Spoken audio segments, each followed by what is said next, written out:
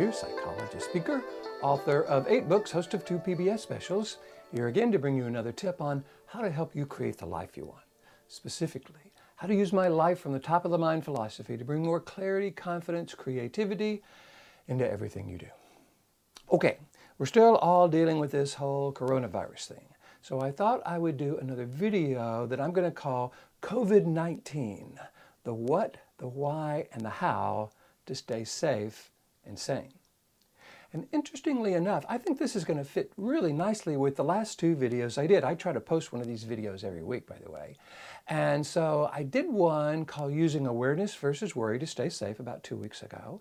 And then last week, I did one called The Neuroscience of How to Strengthen Your Immune System. So I think those 2 videos are going to work very nicely with this, and you put them all together, you're going to get that what and the why and the how. The first 2 videos are kind of about the what and the why. I talked a little bit about the how. Today, in this particular video, I'm going to go into a detailed model for how to actually shift from what I call the lower brain, the brain stem, up into the neocortex. The reason you want to do that is because when we're in this lower brain, we're triggering adrenaline, noradrenaline, and cortisol. Those are the fight or flight chemicals. They actually shut down our immune system because the body thinks it's supposed to be in a fight or flight mode, and so it shuts down all non-essential systems. So in my seminar, in my video called The Neuroscience of How to Strengthen Your Immune System, I went into all of that.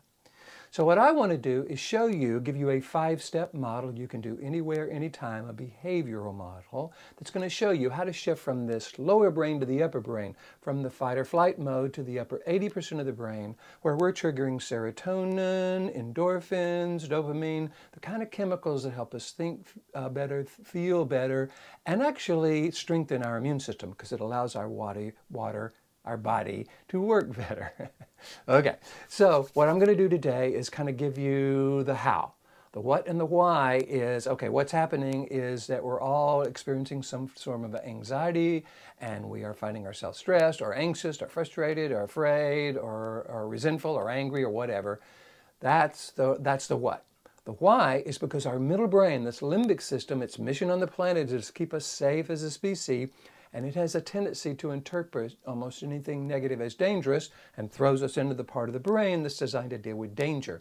That puts us in that lower brain. And if we try to deal with life from that lower brain, in other words, if we try to create the life we want while we are worried or frustrated or anxious or annoyed or whatever, depressed, we're not going to be very successful because this lower brain really isn't designed to do that. So what we want to do is recognize when we're in that lower brain, anytime we're feeling stressed, anxious, frustrated, depressed, annoyed, angry, whatever, and then have a model for actually how to shift from the lower brain to the upper brain, change the chemical makeup of your body from adrenaline, noradrenaline, and cortisol to serotonin and endorphins. All right, so what we want to do first is have this upper 80% of the brain, what I call the top of the mind. That's kind of the life from the top of the mind philosophy that I talk about. By the way, I have written a book about that. If you're wanting to know kind of a detailed version of what I'm about to show you, it's in the book, and I'll tell you a little bit more about that toward the end.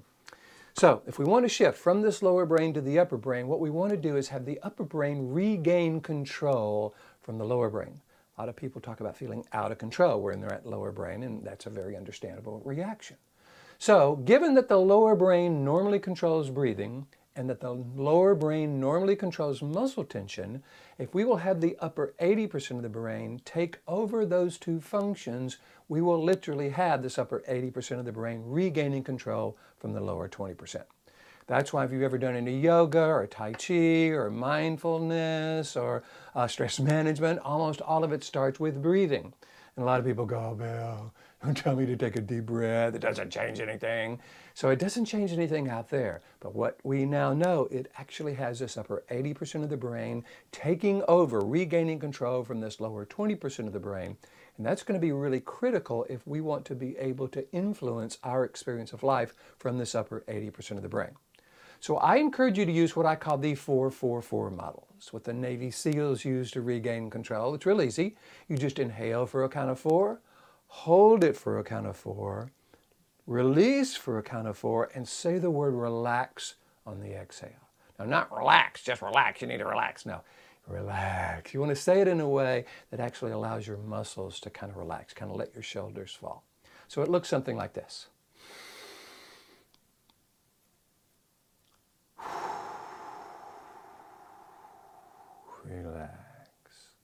Now, I did the counting on my fingers. I like that because it adds one more behavioral component to it.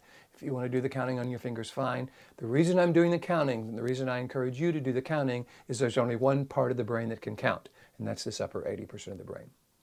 So, we may need to do this more than once, by the way. So what you want to do is do this, breathing, hold it, say exhale, say the word relax on the exhale, counting while you're doing that, 4, 4, 4. Inhale for a count of 4, hold it for a count of 4, release for a count of 4, until you feel in control. May take 2 times, may take 5 times, okay? Just do it until you feel in control. Once you feel in control, you now know you are coming from this upper 80% of the brain, but we don't want to stop there. You know, this isn't about just taking a deep breath and everything's going to be fine. What we want to do now is use this upper 80% of the brain, use this clear, confident, creative part of who we are to determine what we want to feel and think going forward. So the 4 questions I really encourage people to ask when they want to be very purposeful about how they think, how they feel, how they act going forward. Number 1, am I doing this on purpose? Have I chosen to do it, or did I just find myself doing it? Number 2, is this thought, emotion, or action really serving me? Is it working for me? Is it helping me create the life I want? Number 3, is this how I want to be defined? Is this the statement I want to make about who I am? I react to this by that. And number 4, I love number 4, would I teach or recommend this reaction, this thought, emotion, behavior to someone I love? When we're feeling stressed, angry, frustrated, annoyed, depressed, the answer is going to be no, no, no, and no. I'm not doing this on purpose. It's not really working for me. It's not how I want to be defined, and no, I would never teach or recommend this to someone I love. So we use these same 4 questions. I call them the 4 criteria to say, okay, what if I were dealing with this whole coronavirus thing today in a way that was more purposeful, in a way that I believe is more effective, in a way that does make the statement I want to make about who I am, in a way I would teach to someone I love, what would that look like?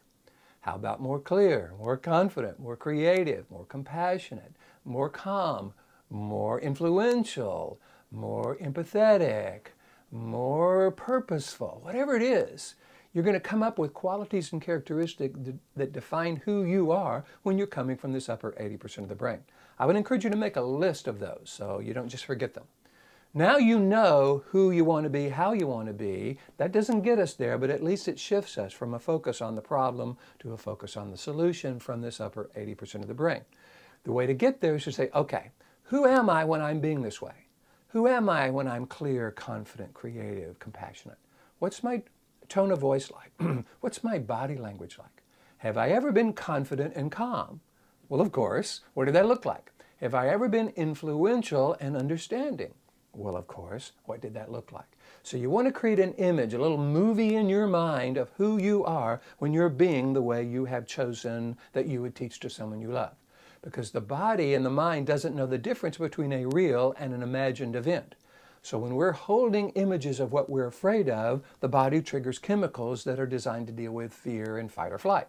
When we're holding an image of us at our best, the body triggers chemicals like serotonin and endorphins that fit with clear, confident, creative, compassionate, kind, curious, influential, loving, whatever it is. So you imagine being that way, and then you notice the change. Do I feel differently? Am I thinking differently? Am I being differently now at the end of this model than I did at the very beginning? So the cool thing about my models is I like them to spell things so that you can remember them. So this model spells brain. It's all about shifting from the lower brain to the upper brain. It spells brain.